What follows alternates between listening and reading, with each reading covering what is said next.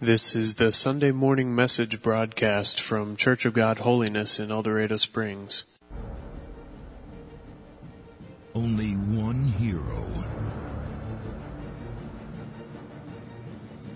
can save her family and prevent disaster. Mom, we're going to be late for school. I don't think so. Whoa. Experience the phenomenon that critics are calling inspiring. Mom, I can't find number 17. Come on, Billy. Dig deep. A lot of fun. And pure genius. Mom, where's my phone? Table. Keys. Bedroom. Dragon Man. Under the couch between the monkey and the flip-flop.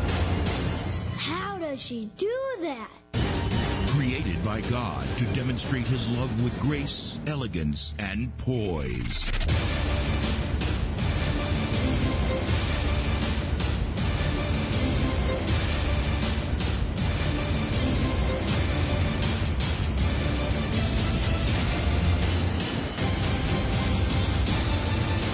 She is Mom. Hey, honey, have you seen my butane torch?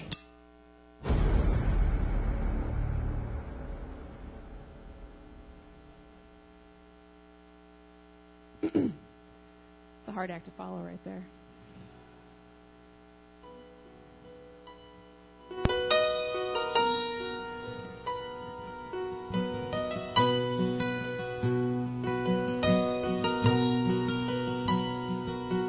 My faith has found a resting place, not in my work or deed. I trust the ever-living one. His wounds for me shall plead. I need no other arguments. I need no other plea. It is enough that Jesus died and that he died for me.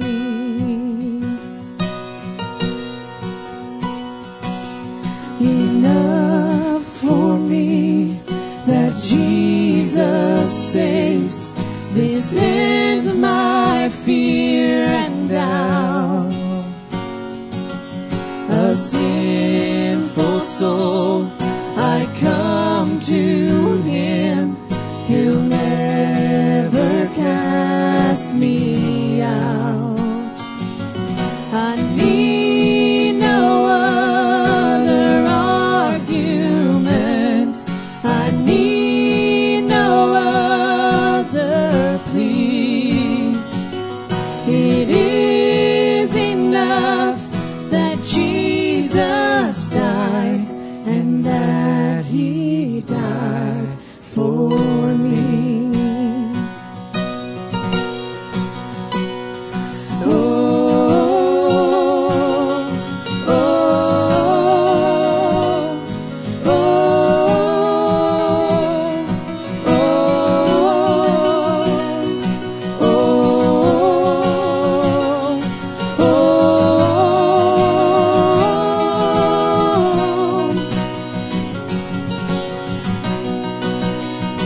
The wondrous cross, your precious blood, your sacrifice, it is enough. Your heart has led me up that hill to the cross. You are leading still. The wondrous cross, your precious blood, your sacrifice, it is enough. Your heart has led me up that hill to the cross. You are leading still.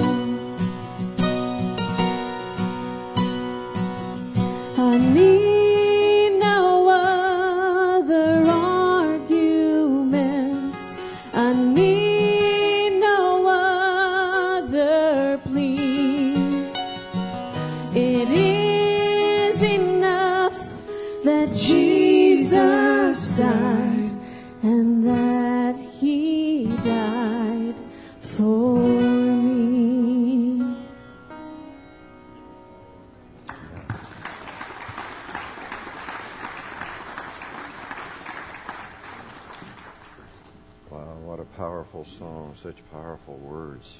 Amazing. If you would please open your Bibles to the book of 1 Samuel, chapter 9, and then we'll be in chapter 10. And we'll be looking at some other scriptures as well.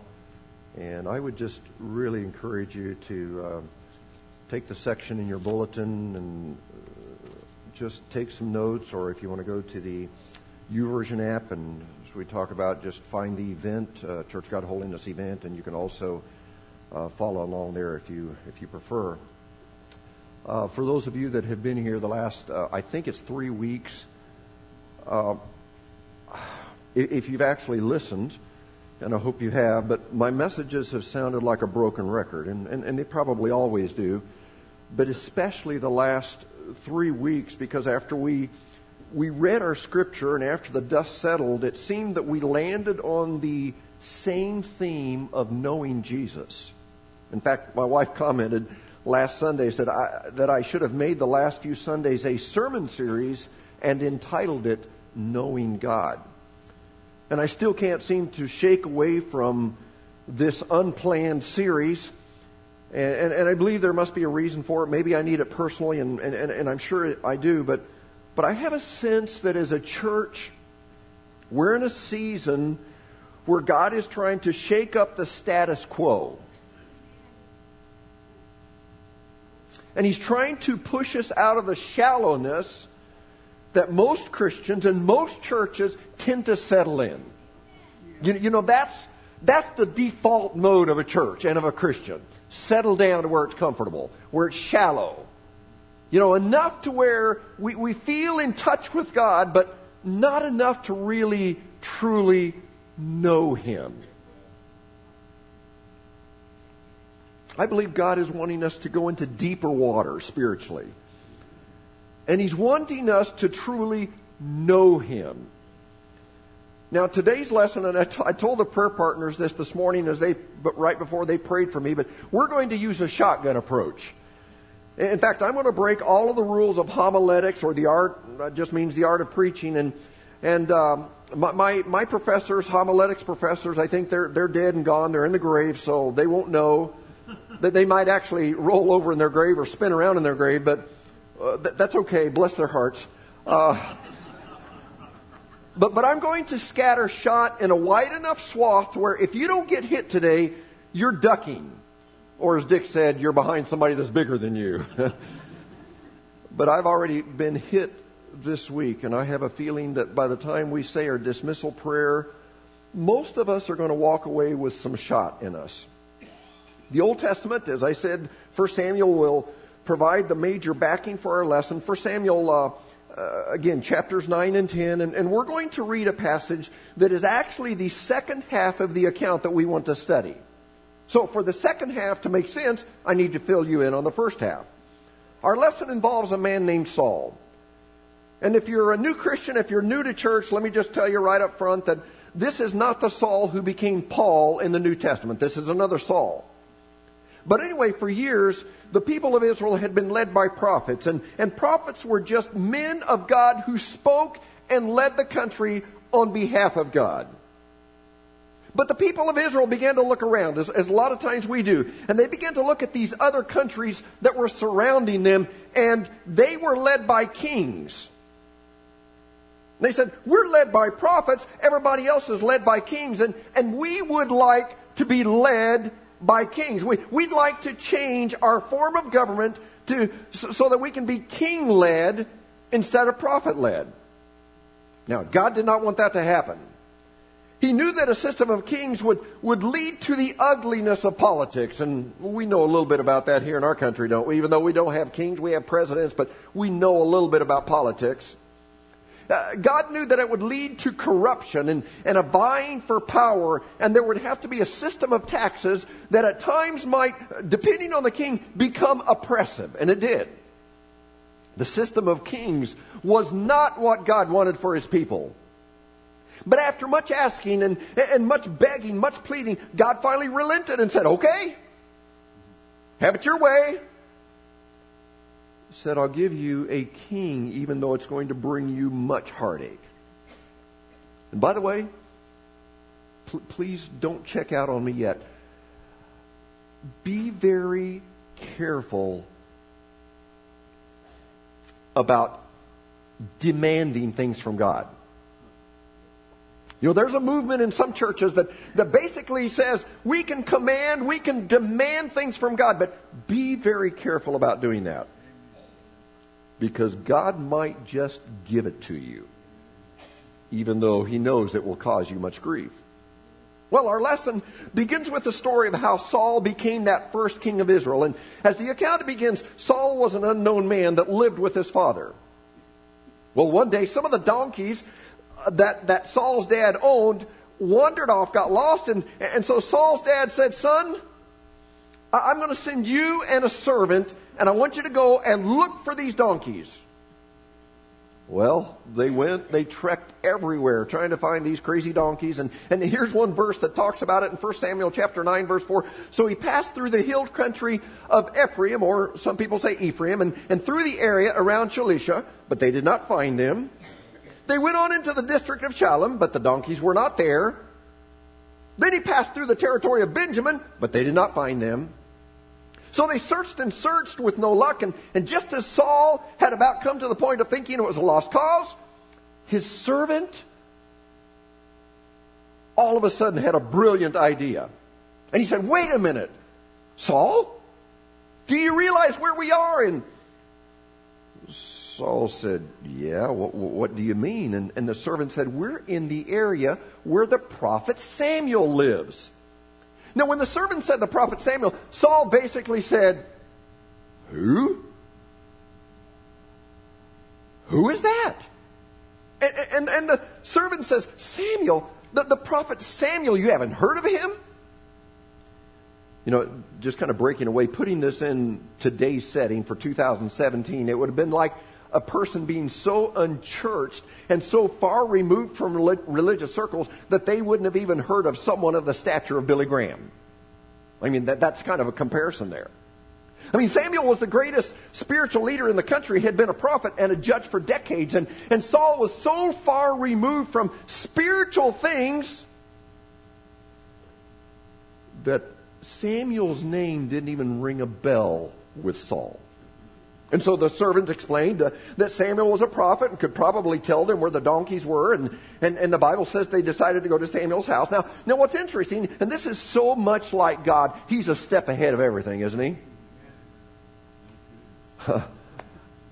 God had prepared Samuel for this visit. And He had forewarned him the day before that a man would come and he was to anoint him, this man, as king. So when they arrived at Samuel's house, and Saul and the servant said, "Samuel, do you happen to know where our donkeys are?" And Samuel said, "Guys, your donkeys have been found. They're safe. We're going to talk about that tomorrow. But right now, just relax, and I'm going to feed you a meal. In the morning, we'll talk about getting your donkeys back, as well as we'll talk about some other things." So they ate the meal. They spent the night with Samuel. Now the next morning, as they were getting ready to leave, Samuel said to the servant, "I'd like for you to go on ahead because I need a word with Saul by himself. So you go on ahead, wait for him, but I need to give Saul a message from God." And this is where we pick up our scripture with the second half of the story. It's a long reading. And for those of you that are ADD, harness the reins of your ADD and try not to let your mind wander, because this is very, very important. 1 Samuel chapter 9, we're going to read the last two verses there, verse 26, 27, then go on to chapter 10. They rose about daybreak, and Samuel called to Saul on the roof, "Get ready, and I will send you on your way." When Saul got ready, he and Samuel went outside together. As they were going down to the edge of the town, Samuel said to Saul, "Tell the servant to go on ahead of us." I've already told you about this. And the servant did so. "But you stay here a while so that I may give you a message from God." Moving into chapter 10. Then Samuel took a flask of oil and poured it on Saul's head and kissed him, saying, "Has not the Lord anointed you leader over his inheritance? When you leave me today, you will meet two men near Rachel's tomb at Zelzah on the border of Benjamin. They will say to you, 'The donkeys you set out to look for have been found.' And now your father has stopped thinking about them. He's worried about you. He's asking, what shall I do about my son? They've been gone so long. Then you will go on from there until you reach the great tree of Tabor.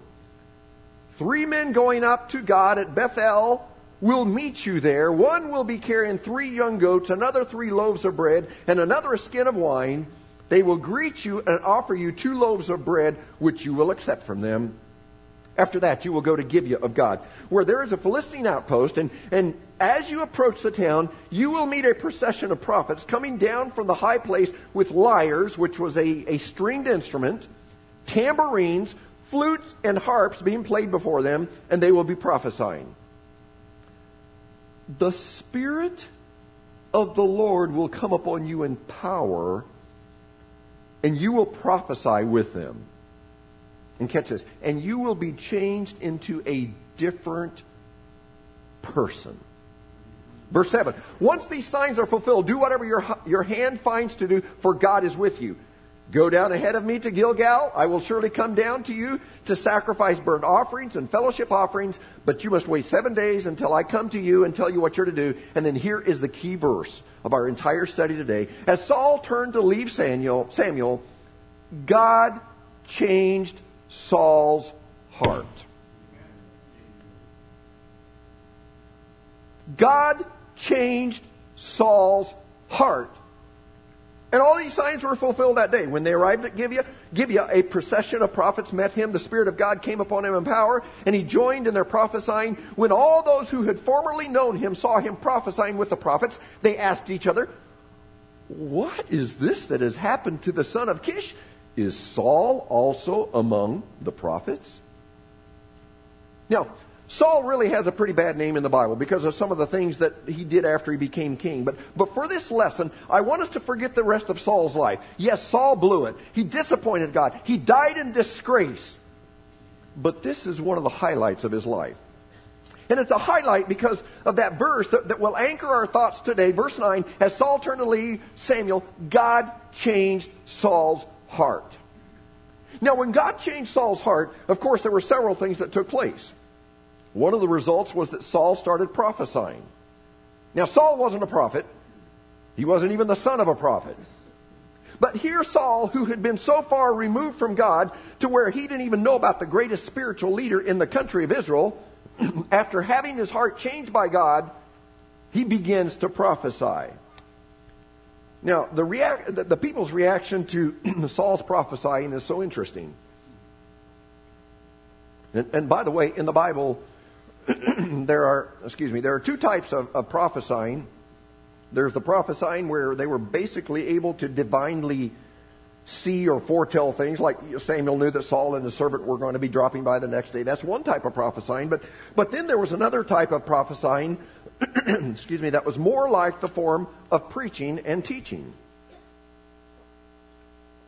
But anyway, Saul began to prophesy, and the people's reaction to this was awesome. They said, is Saul one of the prophets? And you could tell they were thinking, you have got to be kidding. Saul? I mean, anybody but Saul. You know, sadly, it's kind of the way that we think when a rough sinner comes to Christ and maybe he's called into ministry. We think, no way. Anybody but him. But God took this man who was so far removed from spiritual things and he changed his heart. Now, when we have an encounter with God, our heart should change. And I want to emphasize this before we go on. Change is really the tangible, the visible proof that we've met Christ. You know, when I read obituaries, and I don't do that for a hobby, by the way, but when I read obituaries, typically there is generally one line, and only one line in the entire obituary that refers to the spiritual life of the deceased.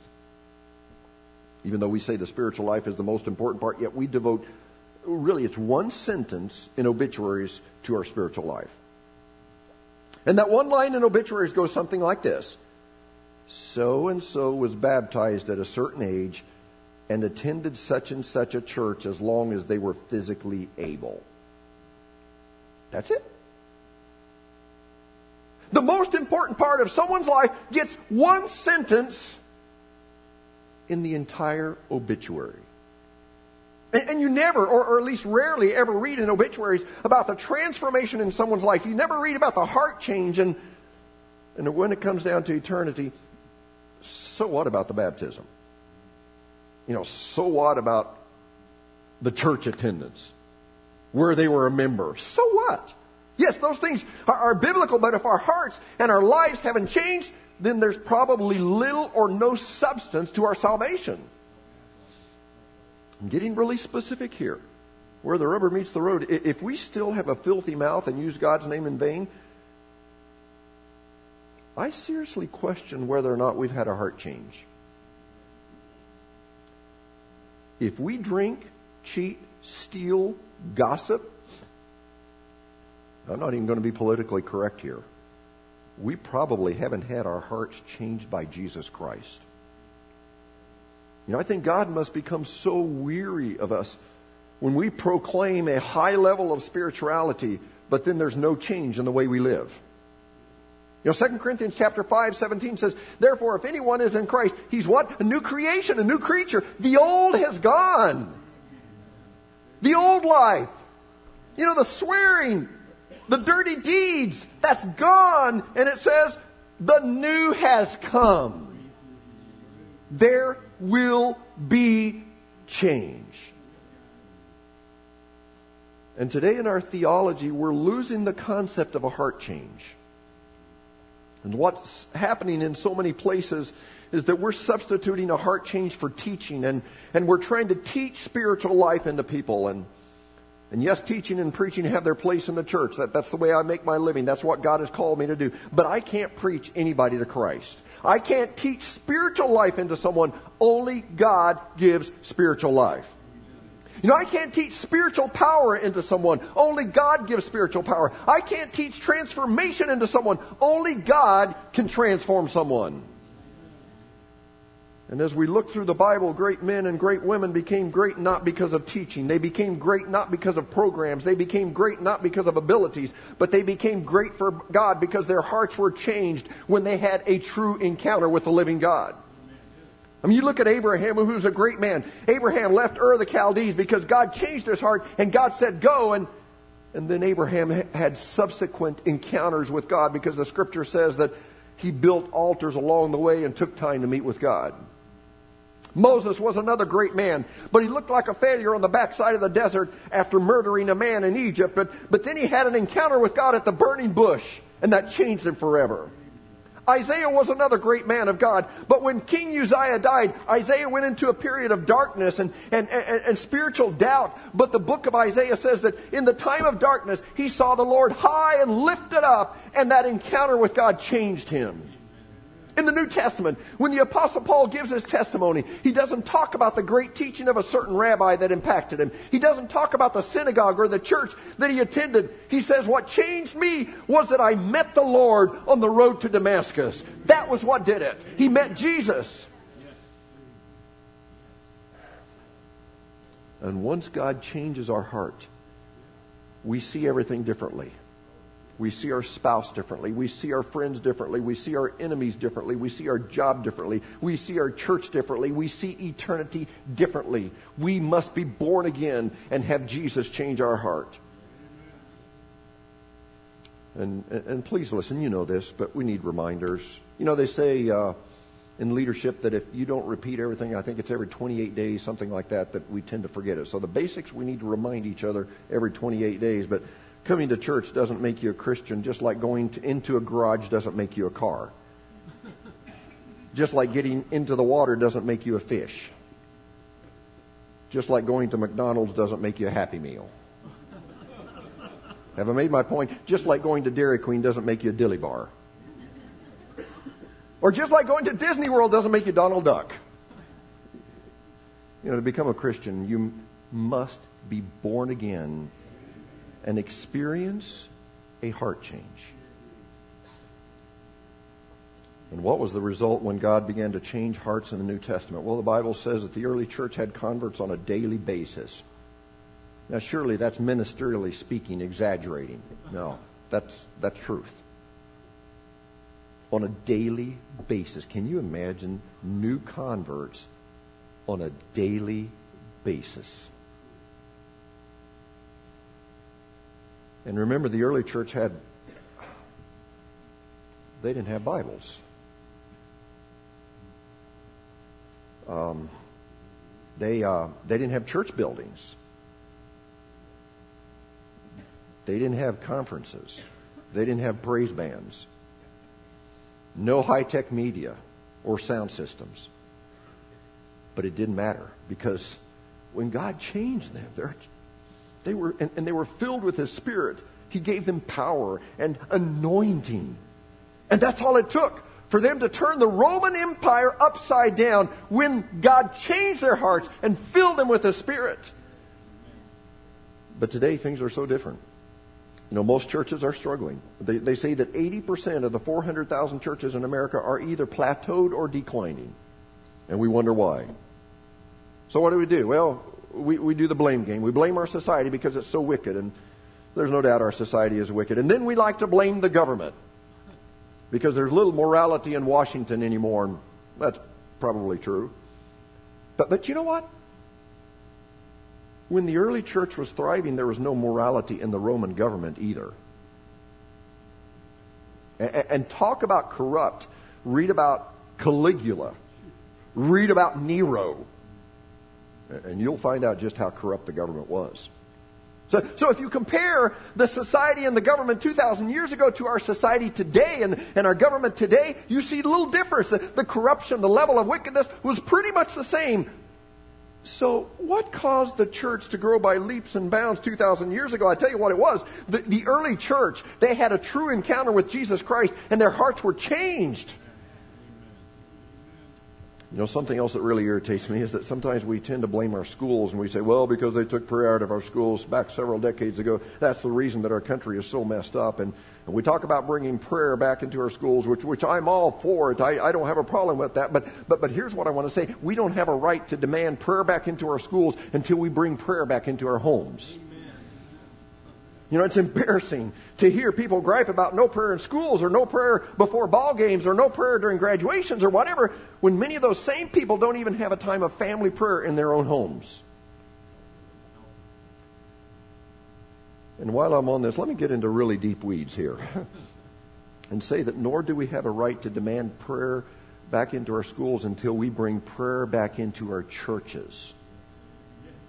Again, many of the same people who gripe about no prayer in schools never come to a prayer meeting at the church. And by the way, I'm not mad at you today. I'm really not. And I actually slept fairly well last night for me.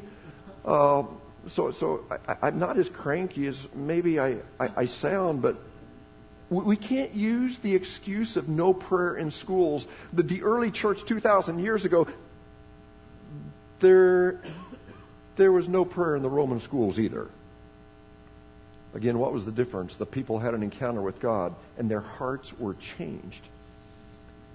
And I know that God has blessed us as a church. I know that He's given us good growth over the years, and He's blessed us to see quite a few people come to know Jesus. But I don't believe, and I go on record saying, I don't believe we've even scratched the surface of what God would like to do in this community. In El Dorado Springs, and especially Nevada, they really need God there. Sorry, Rick. And you know, this past week during my prayer time, I prayed and asked God for a fresh encounter on our church. And I prayed and asked God to give me a fresh anointing. And I prayed and asked God for the type of encounter that Saul and Abraham and Isaiah and Moses and the Apostle Paul had with God. And I prayed that we would have daily encounters with God. You know, we can't live on past encounters with God. What God sent in the good old days was wonderful, but it's not enough for today. We must have frequent, ongoing encounters with Jesus Christ. And that would change everything. Our lives would be different. Our churches would be different. And even our obituaries would be different. Instead of reading, well, so-and-so was baptized, attended church as long as they were physically able, we would hear their testimony, how once they were lost, but God changed them, made them new creatures in Christ Jesus. And how maybe they were once alcoholics, but they met Jesus and He dried them out. Or once they were immoral gossips or legalistic, etc., but they met Jesus and had a heart change. Can you imagine how that would change the whole feel of a funeral? Instead of so-and-so was baptized and attended church as long as they were physically able to, so-and-so knew Jesus. They met Jesus. They once were lost, but they met Jesus. And again, it's going to take more than the right doctrine and the right theology and the right music and the right teaching and the right preaching and the right conferences and the right baptism and the right church attendance for it to happen. And because something I find interesting is that the apostles lived with Jesus for 3 years, and at the end of 3 years of His teaching, in one sense, they were spiritual failures. I mean, when Christ was arrested, they all fled. One had already betrayed Him. Now, did they have a good teacher? Absolutely the best. Did Jesus give them good doctrine? Absolutely. Pure doctrine. But that doctrine and that teaching did not transform them. It took an encounter with the Holy Spirit on the day of Pentecost. And then they became firebrands for Jesus. And you know what? You want to know what happened? I love this. And in Acts chapter 11, verse 20, it says, some of them, however, men from Cyprus, Cyrene, went to Antioch, began to speak to Greeks also, telling them the good news about the Lord Jesus. Do you want to know what happened? The Lord's hand was with them. And a great number of people believed and turned to the Lord. And I'll just tell you, that's what I want. I want the hand of the Lord to be upon me. And I want the hand of the Lord to be upon you, upon this church, upon our board, upon our Sunday school teachers, upon our kids workers. The hand of the Lord must be upon us. Amen. And as we begin just our wrap up, I know you're ready to get out of here, but let me say that as churches in America, we're at a difficult place. And I've talked about this more than once, but we have churches on one side of the pendulum that are doing weird things in the name of the Holy Spirit. You know, they're twitching, roaring, barking, doing bizarre things, saying it's the Holy Spirit. And because Satan is so smart, because of these churches, Satan causes another group of Christians to move to the other side of the pendulum. And they say, if that's the Spirit, I don't want anything to do with it. And these people, to stay away from the bizarre, weird things, they take church to where it's dead and dry and traditional and formal, where there is no spiritual life. And then back on the other side, they say, we don't want to be part of a dead church. And so they move into emotionalism and sensationalism. And the whole time, Satan is jumping up and down with glee because he has succeeded in getting both sides off track. But right there is the New Testament church. And that's what I want for this church. I don't want to be over here on the dead side where it's just doctrine and theology and where everything is cut and dried and predictable, where there's no life. But neither do I want to be on the other side where we focus on the sensational experiences and where we get into the bizarre just so we can have a little bit of excitement. I want to be as the New Testament church. I want to have life. I want God's Spirit to control our services. But then I also want His Word to have preeminence. I want His Word to have prominence. Amen. And for us to be grounded in biblical doctrine. You know, many of you have probably heard the saying, if you have the Word without the Spirit, you'll dry up. But if you have the Spirit without the Word, you'll blow up. But if you have the Word and the Spirit, then you'll grow up. And so I want to give God freedom to come and change the order of our services. Even if it means staying past quitting time. And all of the people said, and some of you said, not sure about that. You know, just so that you are relaxed, you know, after 23 years, and you put up with me a long time, and somebody was asking me from another church, they said, how long have you been here? And I said, 23 years. And they said, wow. I don't know what they were thinking, but I don't know what I was thinking either. But but after 23 years, I think you probably know that I'm not one to drag things out. And I believe that the mind can absorb no more than the seat can endure. And I don't believe that as a common practice it's any more spiritual for us to let out at 10:15 than it is at 9:45. on a regular basis. I like to start on time, and I like to get out on time. But I do think that we should allow the Holy Spirit to also change things around a bit. Just as in a ball game, once in a while the game goes into overtime or extra innings. And so let's give some flexibility to where if at times the Holy Spirit has something really special for us and He wants to take us into extra innings, let's not get in a hurry. Let's enjoy His presence. The bottom line is that we need a fresh visitation of God to our souls. We need God to change our hearts. And if we will allow Him to do that, then God will give us power. He'll give us life. He will give us direction. And the church will be the church where the gates of hell will not prevail against it. Amen. Here's what I want to do to close this service today. And I want to read a couple of scriptures and then I want to pray them over you. Scriptures in the book of Ezekiel, and powerful, powerful scriptures. So listen to them first, then I want to just pray them. Ezekiel 11:19. And I will give them singleness of heart and put a new spirit within them. Oh God, let it be. I will take away their hearts of stone and give them tender hearts instead. So they will obey my laws and regulations. And then they will truly be my people and I will be their God. And in the same book, another scripture very similar. It's as if Ezekiel was saying, I need to say this again. He says, Ezekiel 36:26, he said, and I will give you a new heart with new and right desires, and I will put a new spirit in you.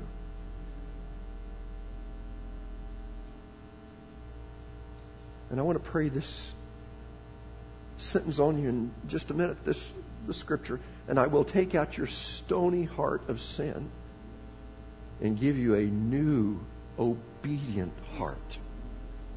And I will put my spirit in you so you will obey my laws and do whatever I command. Would you stand, please? Just allow me to pray scripture over you this morning. Father, I want to thank you for your word. Thank you for the Holy Spirit that gives us direction, gives us comfort, but also brings conviction.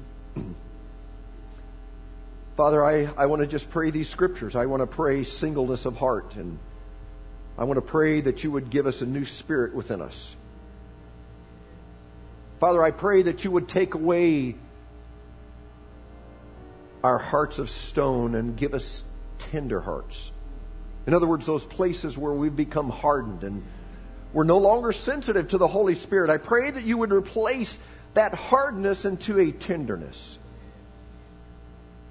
Lord, we want to obey your laws and your regulations.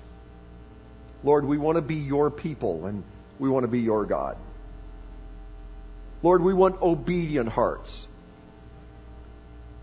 Lord, I pray that as a church we would see us going into a new day and age to where there's a fresh visitation upon us.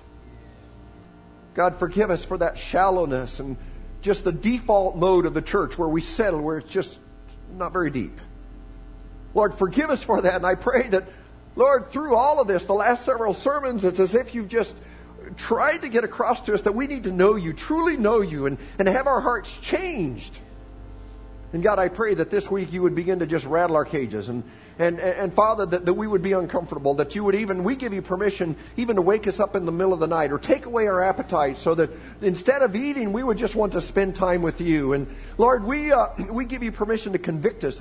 If we need to go to a friend and make something right, that we would do so. God, I pray that there would be just that sensitivity in our hearts towards you. Lord, as you took Saul's heart and gave him a new heart, we ask that that would happen for us today. Lord, you know the needs of our lives, and we want you to do something that we can't do. Father, I can't preach this into anyone. Lord, I can't preach spiritual life into anyone. I can't preach revival into anyone, but you can through your Holy Spirit. And so, Lord, I pray that you would just kind of wake us up and shake us up, and that you would give us revival, and that you would give us renewal. That, Lord, we're not asking you to do something that you've done before, but we're asking you to do a new thing. a new thing that fits us right where we are. Tailor make it for us as a church and for us as a people. And God, we will thank you. We don't know what you're trying to do here. Lord, I keep trying to go another way in my preparation for sermons throughout the week, and you just keep bringing me back to this theme. And so we don't know exactly what you're trying to do, but Lord, we want to obey you. And don't let me mess up, Lord. Don't let me miss what you are intending for this church. So God, we just consecrate ourselves to you. Change our hearts today.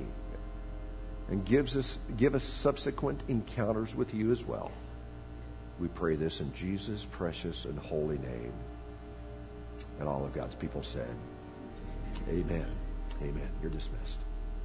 You've been listening to the Sunday morning message broadcast from Church of God Holiness in El Dorado Springs. Our messages are archived at www.eldochurch.com, or to order compact discs or DVD videos of the messages, call the church at 417-876-2200. Thank you for listening.